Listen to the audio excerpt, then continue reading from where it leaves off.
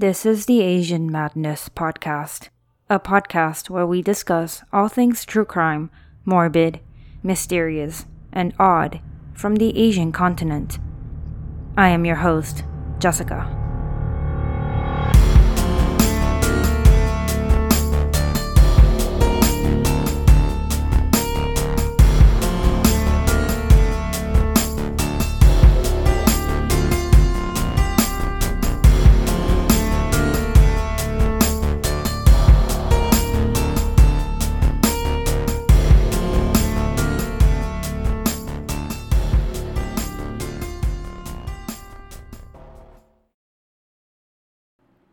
Hello, friends, and welcome back to another episode of the Asian Madness Podcast.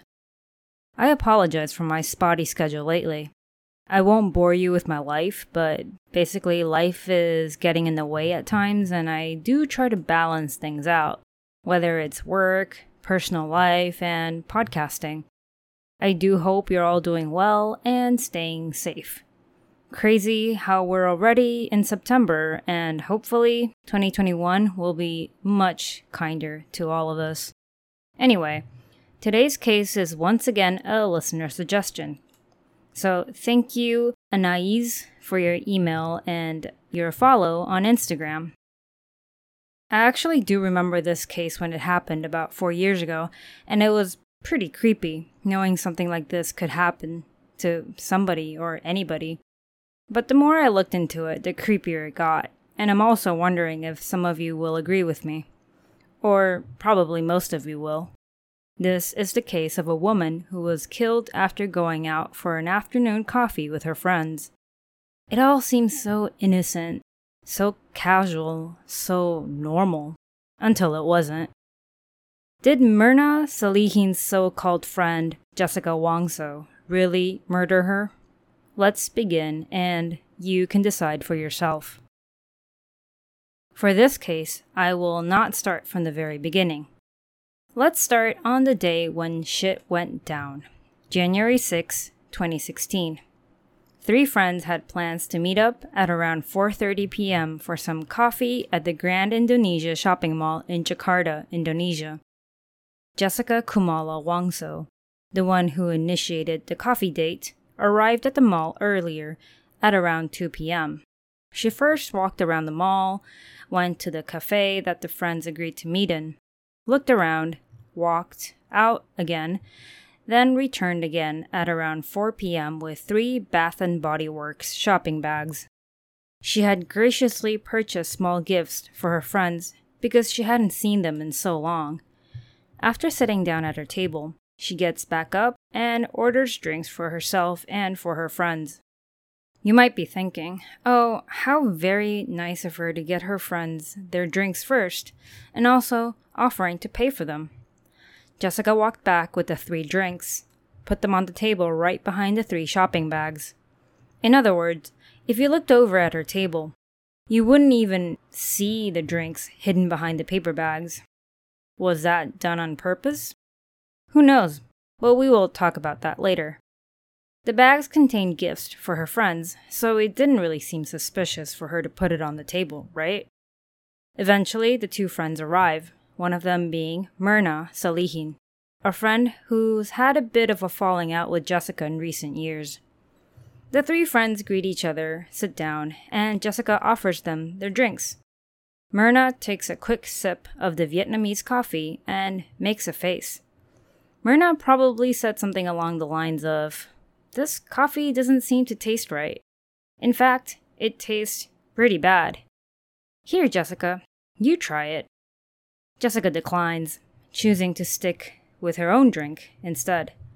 Myrna wonders if it's something in the coffee or if it's just the bitter taste of the coffee beans. She dismisses her concerns and continues chatting with her friends. A couple minutes later, Myrna feels something is terribly wrong. She seems to be having a seizure, proceeds to throw her head back while seated, foams at the mouth, and eventually she loses consciousness. People quickly call an ambulance, and they take her to Abdi Waluyo Hospital, which is just about 1 kilometer away from the shopping mall. Despite making it to the hospital as quickly as possible, Myrna did not recover from whatever she was suffering from. She died that same day at around 6 p.m., approximately an hour after meeting up with her friends. What the hell happened? Now that you already know what happened on the day of Myrna's death, we should now go back in time and try to understand where it all started from. Let's discuss some background information. Who was Wayan Myrna Salihin, and who is this lady Jessica Wangso, who just so happens to share my name? Both women were Indonesian and born around the year 1988. They met while studying at the Billy Blue College of Design in Sydney, Australia. The two women became really good friends in no time and were both part of a larger friend group. Wayan Myrna Salihin, whom we will refer to as Myrna from now on, came from a rather wealthy family. Apparently, her father was heavily involved in Indonesia's plastics industry. Some sources would say she's what you would call a socialite, but I'm not sure if that's how everybody would classify her. But her family was definitely well off. I'm sure they still are. As for Jessica Wangso, her family was also considered rich. Maybe not filthy rich, but definitely upper class, or at least rich enough for the whole family to have immigrated to Australia. According to the World Bank Group, Indonesia as a whole is now recognized as an upper-middle income country, and while they reduced poverty, income inequality is still on the rise. With a larger income and wealth gap, I would say both Myrna and Jessica's families would be considered quite rich. Now, let's go back to the two women. Like most young people, they had a great time going to school together, bonding, traveling, all that stuff. But all happy times come to an end, and once they graduated from college, Myrna decided to return to Indonesia, while Jessica made the choice to stay and work in Australia, probably also because her entire family was there. Despite their close friendship at the time, you know how it is when friends move away. Your lives don't really sync up as much, you have less in common, you meet new people, make new friends, get in relationships, and maybe eventually you guys lose touch. Myrna and Jessica kept in touch, but just not as often as before, which is completely understandable. In the year 2014, Myrna traveled to Sydney for a holiday and decided to pay her old friend Jessica a visit. The two girls spent a lot of time catching up, discussing their current work lives, relationships, and everything in between. During Myrna's time in Indonesia, she had met and fallen in love with a man, and things seemed to be going very well for her. She also told Jessica that they had plans to get married in the near future. Jessica, on the other hand, wasn't so lucky. Sure, she was in a relationship, but according to her, her boyfriend was not that great. She said he was abusive, was constantly on drugs, anything bad, you name it. He was basically a collection of red flags. What would you have said if you were Jessica's friend? Myrna was very straightforward and tried to tell Jessica to dump his ass. Jessica allegedly became defensive over Myrna's straightforwardness, and the two began arguing over her relationship situation. Even if Myrna didn't understand or wasn't in Jessica's shoes, I could 100% understand her reaction. I probably would have done the same if my friend was in this situation, but I could also imagine why someone would get defensive over their crappy significant other. It's hard to see things clearly, and sometimes you don't want to admit it. Things soured between Myrna and Jessica, and after Myrna returned to Indonesia, the two women cut off contact with each other. Jessica's situation in Sydney did not improve. If anything, shit got out of control. In the year 2015, Jessica began working for New South Wales Ambulance as a graphic designer. She initially had a good relationship with her then boss, Christy Carter, but she quickly began to exhibit strange behavior that eventually led Christy to feel scared and to report her to the authorities. It started out small. Jessica would seem all kind and bubbly one minute, but if she didn't get things done her way, her mood would change instantly and drastically, as in scary angry. Then in August of 2015, Jessica crashed her car into the exterior wall of a nursing home in Sydney. No one seemed to be injured at the time, so that's great. and it was later determined that Jessica was actually drunk behind the wheel. The next incident happened just a couple months later, where Jessica attempted suicide. During her stay at the hospital, she had allegedly lashed out at her boss Christy, who came to visit her, telling her that, quote, "These bastards in this hospital didn't allow me to go home, and they treated me like a murderer. If I want to kill someone, I know for sure how. I could get a gun." End quote. I think Christy must have had enough at this point, but just not enough to push her over the edge.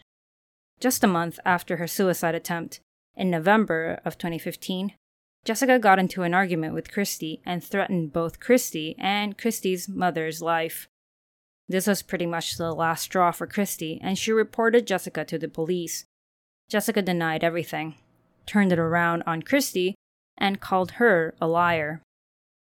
Normally, when we hear about two people arguing, it's very normal to want to know both sides of the he said, she said story. But Jessica, unfortunately, had a history of rather erratic behavior and a bad temper. So I could imagine most people trusting Christy's judgment in this case. Understandably, Jessica was fired. Oh, and in case you were wondering, Jessica did end up breaking up with that abusive, drug addict boyfriend of hers. Not sure how long that took. So up until this point, it's mostly been background information, just so you can get a sense of who Jessica and Myrna were and their friendship situation. While Jessica was doing weird stuff in Sydney, her ex-friend, Myrna, was back home in Jakarta planning her wedding in Bali. Myrna married her boyfriend in November of 2015, and not surprisingly, Jessica was not invited. The other friends in their friend group in Sydney were invited though, and I would assume it impossible for Jessica to not have heard about the wedding. It's never been clear if she was specifically angry about this or angry about their previous interaction, or maybe both, but I wouldn't be surprised if she was at least a bit hurt over not being invited. Either way, after Jessica was fired from her graphic designer job, she decided to head back home to Jakarta.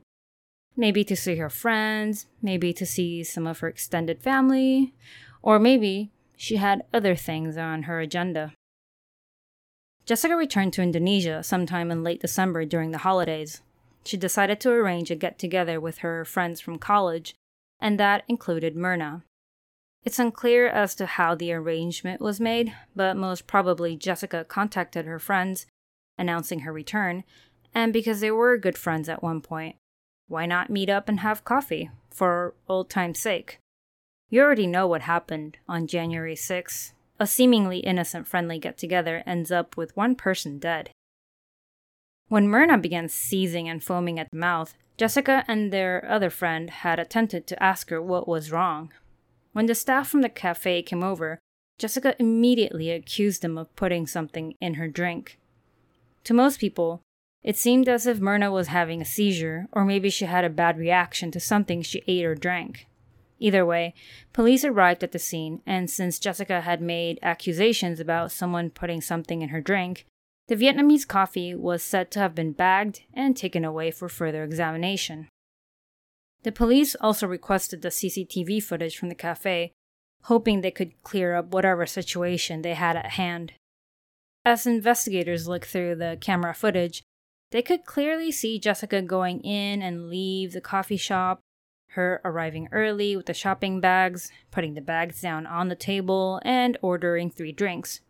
What struck them as odd was that the way the bags were placed, almost as if they were intentionally placed that way. You see, the camera inside the coffee shop did have an angle of the table she was at, but once she put the bags on the table, there were no other cameras that were directly pointing at her. When Jessica returned to the table with the drinks, the police could see that she seemed somewhat busy doing something behind the bags, but it's hard to say because it literally could have been anything. She also wasn't showing very large movements, so she could have just been on her phone or maybe just looking through her bag. After a while, Jessica is seen grabbing the bags and setting them aside on the chairs. A while later, Myrna and their other friend arrive, and I believe you already know what happens after. As you will see later, it was not surprising that Jessica Wangzo became the primary suspect in Myrna's death. So, what caused Myrna, a young woman in her late 20s, to suddenly die in the middle of the day in a coffee shop? Myrna's family was initially against an autopsy, which I believe was due to cultural and religious reasons. But the police really needed more information in order to find out what really happened. So eventually the family granted them permission to take samples. Maybe not a full-on autopsy, but toxicology reports at least.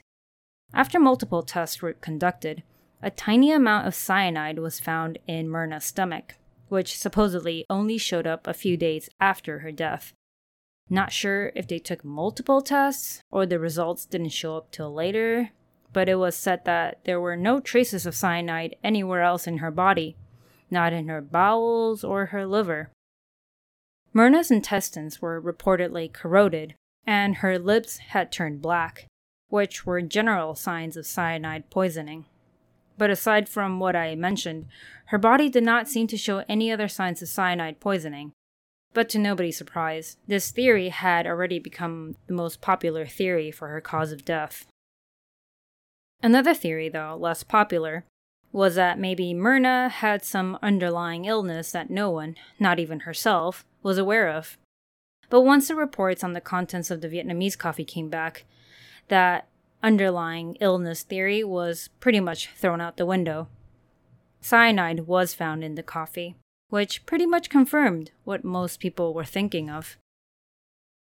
Jessica Wangzo became suspect number 1. She was arrested and charged with premeditated murder on January 30th, 2016. This case became huge in Indonesia for various reasons. It reeked of drama, gossip, and it involved 2 young women from rich families.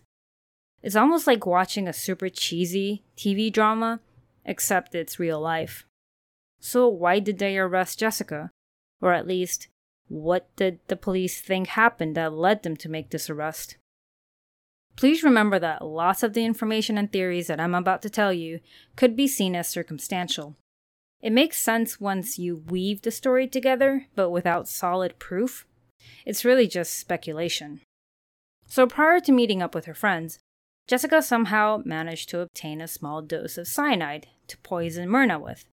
The day the friends had decided to meet up, Jessica was seen entering the coffee shop hours before she was due to meet up with her friends. The police say she was scouting the place, checking for camera angles. Later on, she returns with 3 bags, but instead of placing them on the empty chairs, she places the bags on the table, almost as if to block the only camera that had a view of her table. She was also said to have insisted on treating her friends for afternoon coffee, also insisting on ordering the drinks for them before they even arrived. This was her plan, using generosity and kindness as a front, when in fact, she just wanted to get a chance to tamper with the drink behind the bags. Despite Jessica's shady actions, she was never actually seen taking anything out of her purse or adding anything in the drink. At least her body language did not seem to indicate this. If she did add the cyanide into the coffee, was she somehow carrying it in her sleeve? Or maybe she had it in her pocket or somewhere else more accessible, where it wouldn't be obvious when she reached for it. Also, she probably wouldn't have had to stir the drink. She could have just dumped the cyanide in and let it sit. How Jessica managed to get a dosage of cyanide was never really answered, but considering her family status and wealth, I wouldn't be surprised if she somehow found a way to get it. So that's the how of the murder. But equally important would be the why. If everything I said earlier happened to be true, why would she want to kill Myrna? One of the theories was that Jessica was secretly in love with Myrna. After Myrna's death, her father looked through her messages and found a few suspiciously intimate messages from Jessica to Myrna. Police combed through the entire chat log, but later ruled this out. Imagine that, a love triangle that resulted in a murder. As for the most popular theory, we would have to go back to the background information from earlier.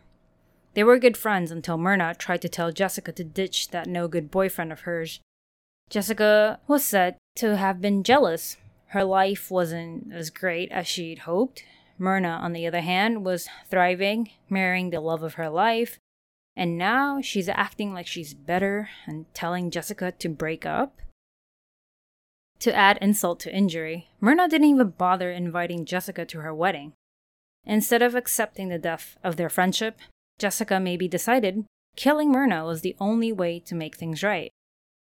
Does this sound like a good theory to you? I mean, people have killed for way less, so anything is possible. Of course, when there's an accusation, there's going to be another side to it. Remember, a tiny bit of cyanide was found only in Myrna's stomach, nowhere else.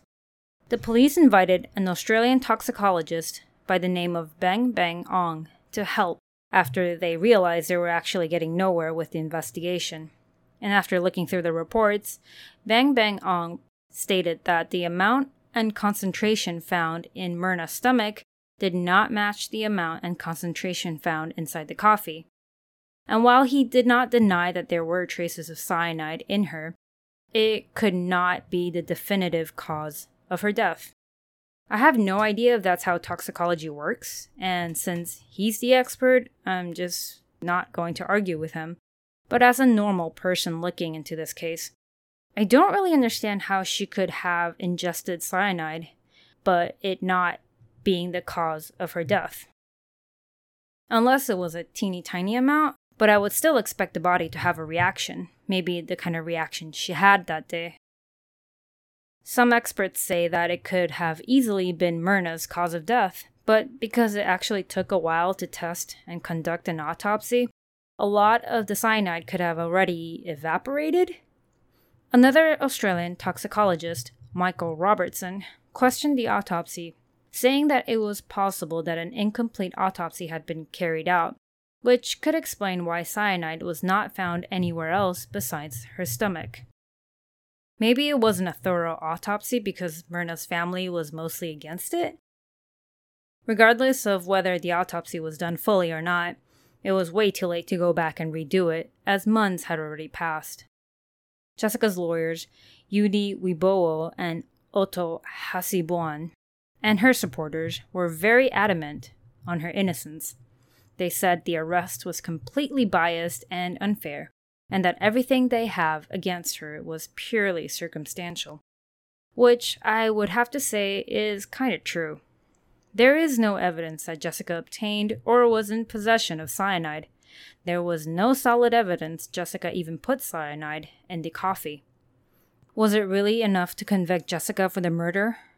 Just because she had a rocky friendship with Myrna? The investigation went on for a bit. Jessica Wangzhou was even taken back to the coffee shop with police and investigators to recreate the afternoon Myrna died. They had the 3 Bath & Body Works bags, had the same drinks, and kind of played out how she could or could not have dosed the coffee. Either way, it didn't amount to much. The chief detective, Krishna Murthy, did however comment that, quote, Jessica's statement is highly inconsistent with the facts we have gathered. We will confirm whether her statement as a suspect is still consistent with her one as a witness, or if she will give another statement. End quote. During the investigation, Australian police were said to have been willing to share Jessica's criminal record with the Indonesian police, but only under the promise that she would not get the death penalty if found guilty. As you may or may not know, there are certain countries in Asia that are very strict with the law. Something like drug trafficking, or maybe something you may see as not too crazy, could result in somebody's death. This was the case for Jessica, as in, if she were found guilty, she could get the firing squad. Now, before I get to the actual sentencing, I wanted to talk a little bit about how the Indonesian public reacted to this case. In one article from foreignpolicy.com, they state that there is an Indonesian proverb that goes like, when 2 elephants clash, the mouse caught in between is doomed. And in this case, the 2 elephants would be Myrna's family and Jessica Wangzhou, while the mouse would be the average Indonesian public. Like I mentioned earlier, the wealth gap in Indonesia exists and is said to be on the rise. And for the average civilian watching this trial where two rich families fight each other, can be pretty dramatic and juicy. It was said that the upper class were leaning more towards supporting Jessica, and the rest were more sympathetic towards Myrna. It's like one of those soap operas you see on TV where the bad guy is a rich person who tries to get away with being a terrible person and actually has a chance to get away with things because they're rich. That doesn't sit well with most people. Also, Jessica's lawyers and defense team managed to hire so-called experts from Australia, including the toxicology experts mentioned earlier. To the upper class, these foreign experts somehow seem more reliable or professional. For the more patriotic Indonesians, this act of hiring outside experts seemed unnecessary and almost offensive, like pretty much dissing your own experts. It's an interesting aspect, though. Many countries in Asia have this mentality that those from the West are somehow more qualified, only because they're from the West. That's actually a huge issue all on its own, and I won't go into it now, but whether you agree with this or not, it happens. So what does Jessica have to say? Jessica has denied her involvement from day one. She insists that she is innocent, and although it could be quite normal to want to give her the benefit of the doubt, it's kind of difficult in a sense.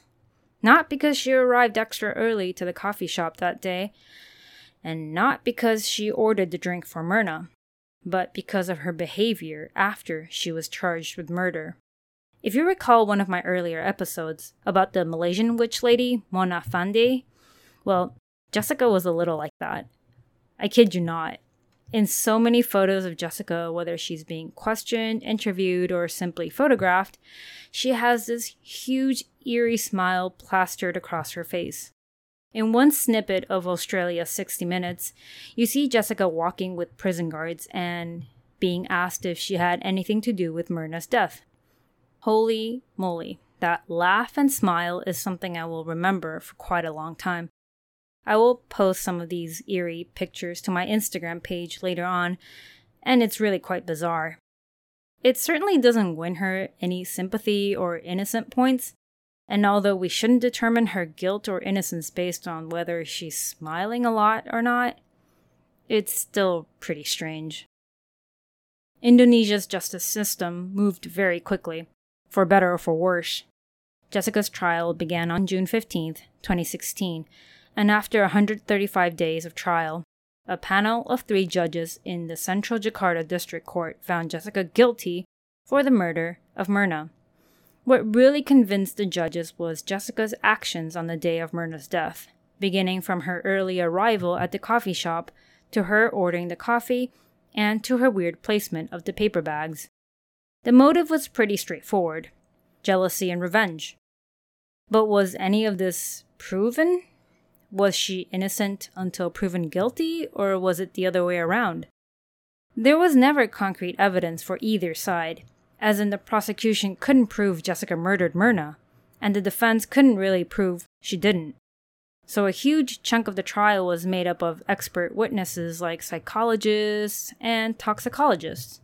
Jessica's past records from Australia was also brought up, and although there was little evidence proving she killed Myrna, people did, however, question her mental state. The whole trial was very messy in my opinion. Basically, nobody knew anything. The prosecution couldn't even prove Myrna died from cyanide poisoning, and they had trouble linking Jessica to the cyanide, and yet the judges still found her guilty. Luckily for her, though, the death penalty was off the table, and she instead got the minimum penalty, which is 20 years in prison. If she did kill Myrna, then I'd say she got off easy considering it was premeditated and pretty malicious. But if she's innocent, then that would be at least 20 years wasted. When the verdict was handed down, Jessica said that it was, quote, not fair. Objectively, I kind of think it's not fair. What do you guys think? Most of Jessica's past in Australia was uncovered, and although her former boss from New South Wales Ambulance did not go to attend the trial, She did tell reporters and investigators that she realized Jessica had two sides to her. Quote, "At one time, I saw Jessica as someone kind, who loves to smile, and suddenly she could be someone quick to anger when someone didn't follow what she wanted." End quote. Christy Carter also commented on Jessica's DUI incident, where she crashed into a nursing home. Quote, "Jessica didn't show any guilty feeling after hitting a nursing home and nearly killing someone." End quote. Honestly, none of that looked good for Jessica. I'm not done though. Remember Jessica's good-for-nothing drug addict boyfriend? It was later revealed that he had called the police a few times. The first incident where Jessica threatened to harm herself in early 2015. The second time in October of 2015 where she attempted suicide by burning coal. And a third time where she again tried to self-harm. On the third time, the police had discovered letters Jessica had written prior to self-harming. The first letter was about how her death would be her boyfriend's fault. The second letter was to her workplace, and the third was for her family. Despite Jessica telling Myrna that her boyfriend had been abusive, it turns out that the boyfriend had a restraining order against Jessica because of her erratic behavior, as in she was threatening his friends and his family. If any of this is true, then Jessica really needs help. Jessica has tried to appeal and overturn her sentence, but without submitting new evidence that could prove her innocence. Any appeal she makes is just a waste of time. She has now exhausted all of her options and must serve out her 20-year sentence. Myrna's twin sister has not been shy about her hatred for Jessica Wangzo. In an interview with 60 Minutes, she said that Jessica has never received this kind of attention from anyone, and it is clear that she is enjoying being in the spotlight, despite being a murder suspect.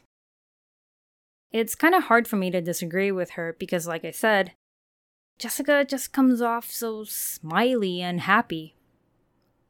Myrna's twin sister, Sandy, also stated her wish, which was, quote, "Eye for an eye, a life for a life," end quote. I would assume she was pretty disappointed when Jessica didn't get the death sentence. I also wanted to make something clear. A lot of the information I found regarding this case contradicted each other. Some sources stated that an autopsy was never performed on Myrna, while others said there was one after her parents agreed to it. Some sources say that the Vietnamese coffee was tossed out on the day of Myrna's death, while others said that the police did take it and tested it, which ended up testing positive for cyanide. Some say Jessica was fired from her job in Sydney, while others say she resigned or was even still working there. I kind of went with what I found to make more sense, and if I happened to go with the wrong source, I apologize. And if you have the correct information, do let me know. So, there you have it. The not-so-open and shut case of the murder of Myrna Salihin. Do you think Jessica somehow poisoned her? If cyanide didn't kill Myrna, what did? A heart attack? A mysterious illness? And if you think Jessica did kill her, how did she do it? I personally am not a fan of Jessica, and I do believe she would benefit with the help of a good psychiatrist. She's overly happy during the entire trial and press events, and she gives off an attention-seeking vibe. Yes, she does come off a bit as an asshole, but that may not mean that she is a murderer. Maybe she is enjoying the attention, but also happens to be innocent. Who knows? I honestly think the only person who knows the truth is Jessica herself, and if she is guilty, I highly doubt she will be willing to share that piece of information. Not gonna lie, it felt a little weird narrating this whole entire case, saying Jessica this, Jessica that, especially knowing how she was actually a murder suspect. What happened to Myrna is horrible, no doubt. She was only 27, just got married, and like Jessica said after her verdict, it's not fair. Thank you all for your patience, and you guys are saints. I hope you enjoyed this episode, and I will be back again with more Asian madness. Stay safe, and I hope you're all happy. Till next time. Before I go, I would like to thank my newest Patreon member, Sayafika Sakina, and I'd also like to thank the following two for your lovely reviews: Blue Daisy Rose from Australia and Skilvia Plath from the US. You guys are the best. Thank you. Thank you for tuning in to the Asian Madness podcast. If you enjoyed my content, please rate and review me on iTunes. If you would like to get in touch with me, you can find me on Facebook, Instagram, and Twitter, or email me at asianmadnesspod@gmail.com.